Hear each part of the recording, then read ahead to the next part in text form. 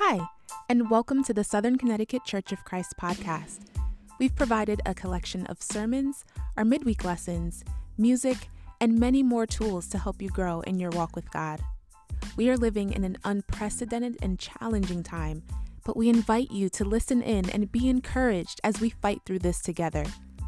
Be sure to subscribe and feel free to share this podcast with your friends and loved ones. Thanks for listening. Good morning, everybody. Great to be together today. Go ahead and be turning your Bibles over to John chapter 17. I'm really looking forward today to talk more about Jesus. We've been doing that now for quite a while, and we're going to continue for a while longer. And I think as we're doing this, and we've been talking about many different aspects of Jesus, I think as we do this, it's really helping you. I know it's helping me, hopefully everybody, but it's really helping us to get a better picture of who Jesus is in our minds.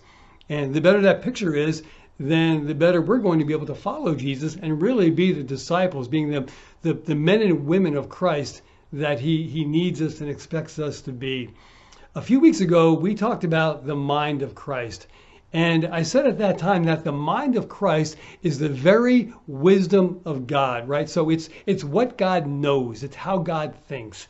It's what God knows to be right or wrong, to be true or false, to be good or bad. And today what I want to do is go a little bit deeper with this wisdom of God. Now you might be thinking, how can you go any deeper than the wisdom of God? I think we might be able to do it today. When I identified wisdom at that time, I said it was the knowledge, the insight, the perspective gained through experience, ready to be applied and practiced. And certainly God can do that every day, right? Because he's God Almighty and he never misses, he never gets it wrong. But what about us, mere mortals living on this planet? How are we to apply this wisdom of God? So what I want to do today is get a little bit deeper with this idea of practice. So what is practice? Well, there's a couple of ways we can view it. One is it's what we do. Okay, it's things that we apply ourselves to. And we usually know when we're doing it. So if I'm practicing piano, right, I know when I'm doing that. If we practice our golf swing or we practice dance moves. Now, I don't practice either of those two things. I do practice piano, but we always know what we're doing and when we're doing it. So practice is what we do, but there's also a practice that's not necessarily what we're doing at the moment, but it's more who we are. So for example, a doctor, we would say a doctor practices medicine. But it's not just when they're with a patient, they're practicing medicine all the time. Or we might look at an attorney and say an attorney practices law. But it's not just when they're with a client or when they're in court, they're practicing law all the time. As Christians, we can practice the wisdom of God, not just when we're in a situation when we need to call on God because we're in a jam, but we can practice the wisdom of God all the time. Because it's how we live our lives. So what is it that keeps us going with this? Well, it's something very deep inside of your heart. And we call it our conscience. So what exactly is your conscience? Well, your conscience is this inner feeling. It's a voice. And it's viewed as a guide to whatever is righteous or whatever might be considered wrong or unrighteous, and how that plays out in our behavior. And so another way to look at your conscience is your moral compass. A compass guides you in the right direction. So your conscience as a Christian guides you in that right godly direction. Now, it's more commonly known as a gut feeling. We've all had that, right? Where you're put in a situation and you're not sure what to do or what to say. And you're thinking, man, I just got to go with my gut. I got to go with what I think deep inside is the right thing to do or to say. Now, as we've been looking at the parts of Jesus, and we've been doing that quite a bit, today we're going to look at the conscience of Jesus. Now, you might be thinking, wait a minute, why would Jesus be in a situation where he has to draw on his conscience? I mean, if he's God in the flesh, wouldn't he just always know what to do and not even have to think about it? Well, maybe so. But I think it's because that he is God in the flesh. right? So it's that fleshly side of him that was put in situations, whether it be in the Garden of Gethsemane or many other times, where Jesus had to stop, pause, and think, what is the right thing to do? Now, he always chose right, but I think he had to draw down deep. And we know from a couple of scriptures in Hebrews 2:18 says, because he himself suffered when he was tempted, he's able to help those who are being tempted, right? So Jesus struggled under the weight of temptation, just like I do, just like you do. A little further in chapter 4, verse 15, for we don't have a high priest who's unable to empathize with our weaknesses, but we have one who's been tempted in every way, just as we are, yet he did not sin. He did not sin because he was able to draw down deep into that inner being, and his conscience, being in the right place, was his guide and led him in the right direction. So when do you typically call on your conscience? It's when you're in a tough situation and you're not sure what to say or what to do or maybe even how to think. So let's say on the job, you're in a situation where your ethics are called out, and your boss or your coworker or whatever wants you to do something, and it's company policy.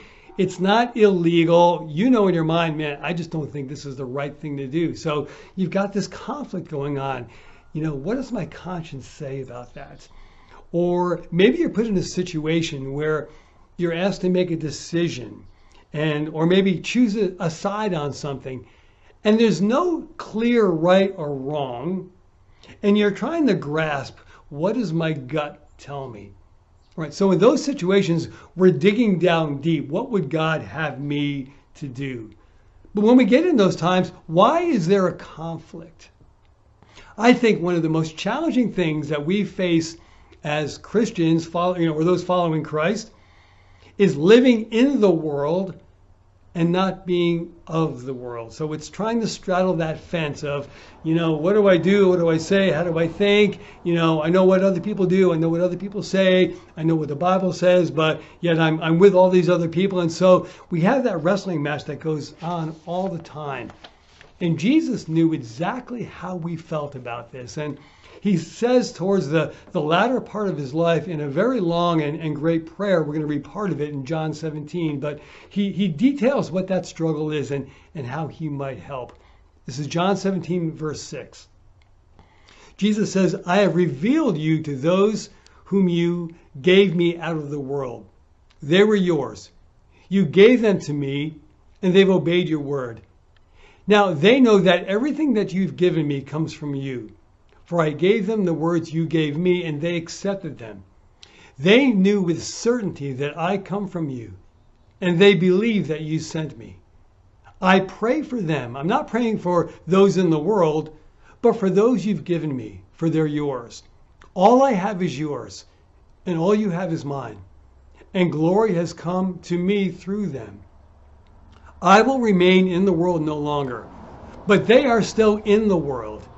And I'm coming to you, Holy Father. Protect them by the power of your name, the name you gave me, so that they may be one as we are one. While I was with them, I protected them, and I kept them safe by that name that you gave me. And none of them has been lost except the one doomed to destruction, so that scripture would be fulfilled. I'm coming to you now, but I say these things while I'm still in the world, so that they may have the full measure of my joy within them. I've given them your word, and the world has hated them, for they are not of the world any more than I'm of the world. My prayer is not that you take them out of the world, but that you protect them from the evil one.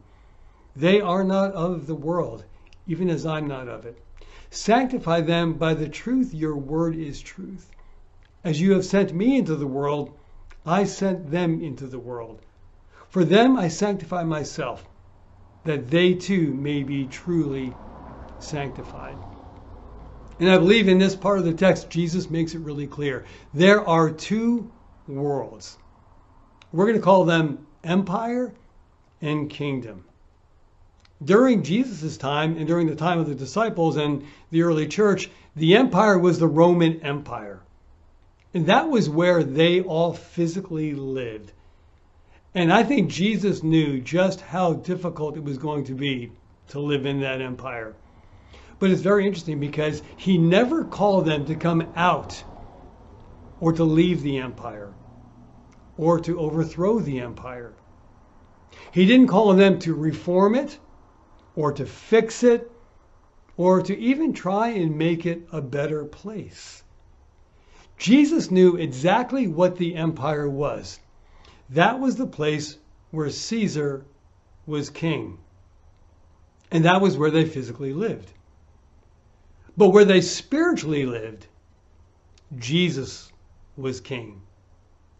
And he knew that while you're in this world, you're going to be subject to the laws of the empire. And in Matthew 22, we're not going to turn there, I'll just paraphrase it, but in Matthew 22, there's a story where Jesus was asked a question.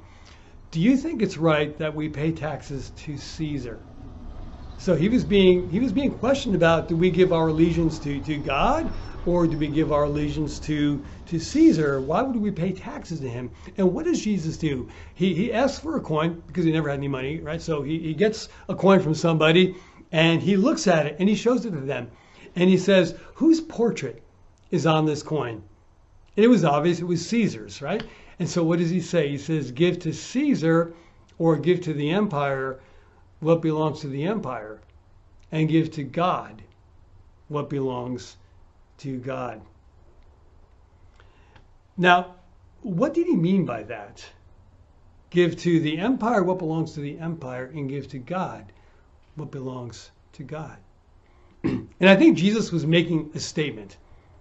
There is a difference. And while we might live in both realms, so we live in the empire, we also live in the kingdom.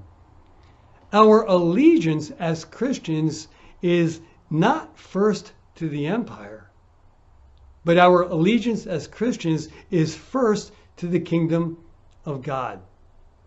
And this is, I think, where it gets a little tricky for some of us. Where is that line between what is Caesar's and what is God's? Where's that line between what is of the empire and belongs to the empire and what belongs to the kingdom? And probably even the more important question, where am I on that line? What side of that line am I on? Well, the answer is pretty simple, but pretty complicated. Let your conscience be your guide. Okay, so what would that even look like? I think Jesus made it really clear. And to grasp how he felt about this and where his conscience was, we have to actually backtrack a little bit and go back to the very beginning of his ministry. So go ahead and turn over to Luke chapter 4. We're going to begin reading in verse 14. Luke chapter 4, beginning of verse 14. He's just getting started. He's young. He's probably 30 years old. This is one of his first times where he actually publicly gets up and he speaks in the synagogue, which was typical of people of that age. So he stands up, and this is what happens. In verse 14, Jesus returned to Galilee in the power of the Spirit, and news about him spread throughout the whole countryside. He was teaching in their synagogues, and everyone praised him. He went to Nazareth, where he had been brought up, and on the Sabbath day he went into the synagogue, as was his custom, and he stood up to read. And the scroll of the prophet Isaiah was handed to him. Unrolling it, he found the place where it is written, "The Spirit of the Lord is on me, because he's anointed me to proclaim good news to the poor. He sent me to proclaim freedom for the prisoners, recovery of sight for the blind, and to set the oppressed free, to proclaim the year of the Lord's favor." Then he rolled up the scroll, gave it back to the attendant, and he sat down. And the eyes of everyone in the synagogue were fastened on him. He began by saying to them, "Today this scripture is fulfilled in your hearing." Now, why were so many eyes fastened on him? Maybe they had never heard this scripture preached before, at least not the way he preached it. But I think they have heard this scripture before. I think it was probably a pretty popular one.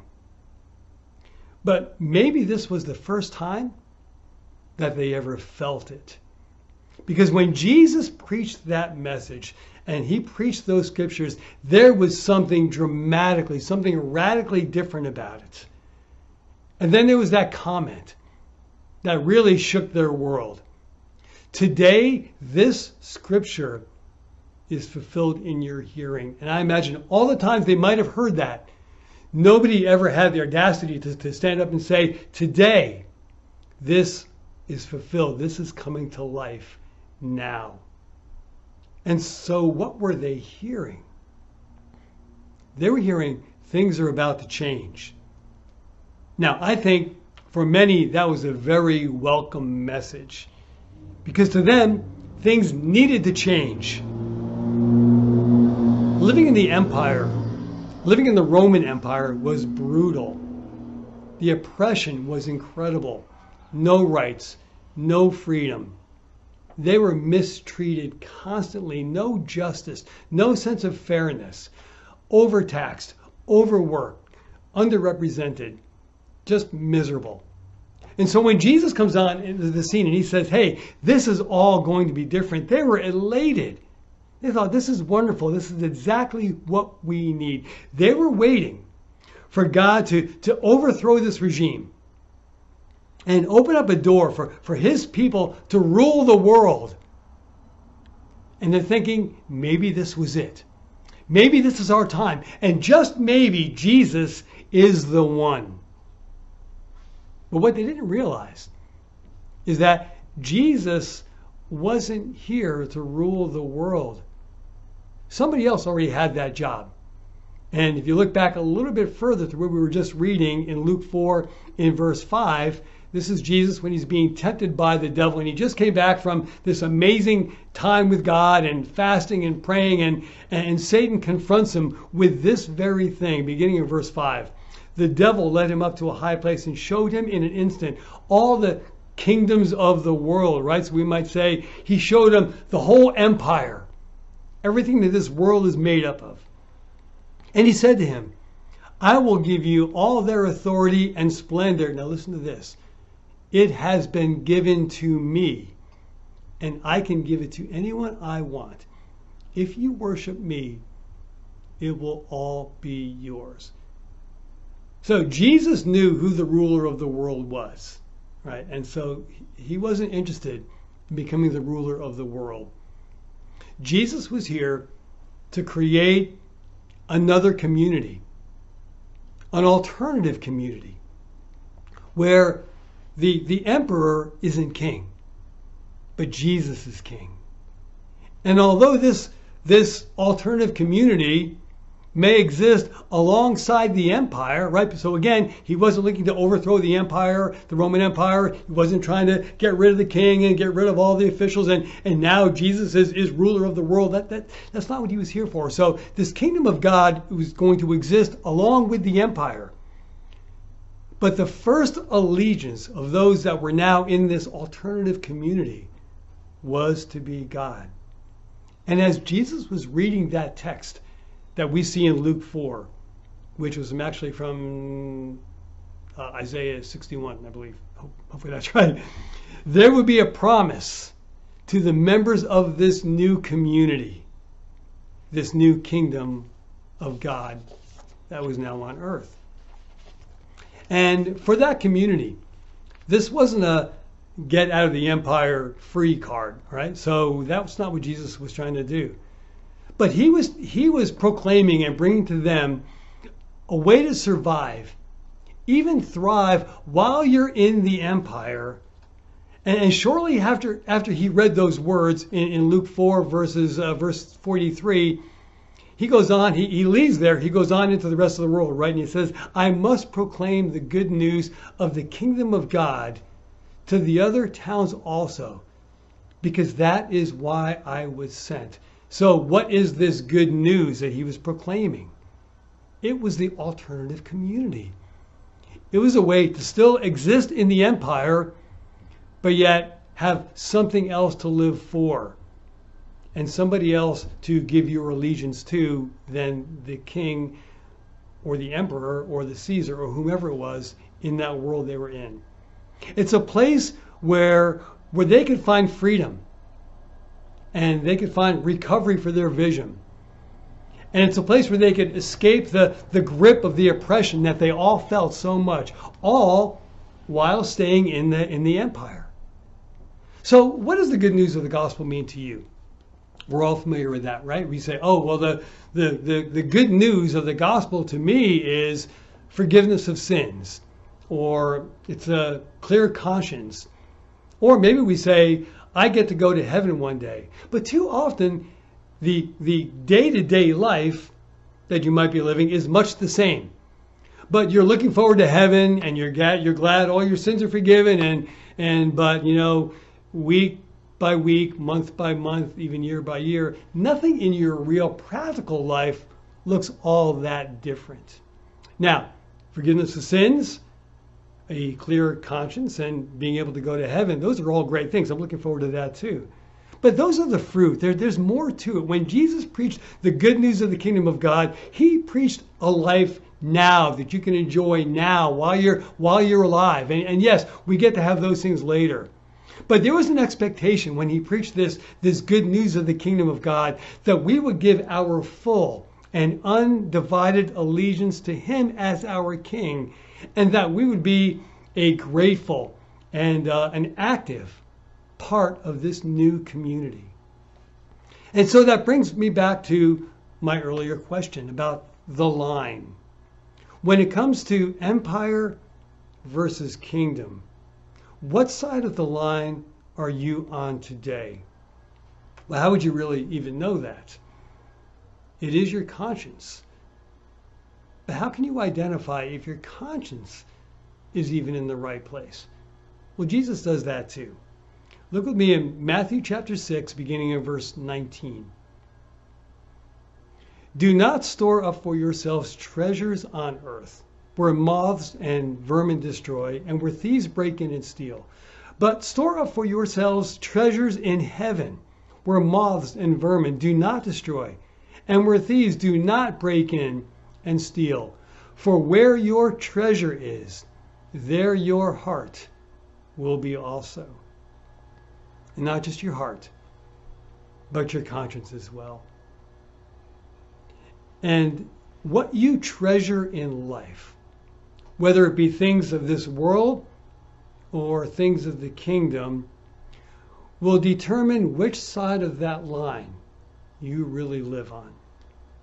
And so when you're faced with a decision about something going on in this world, remember what the world really is. We can engage, and we should engage. And your life can make an impact.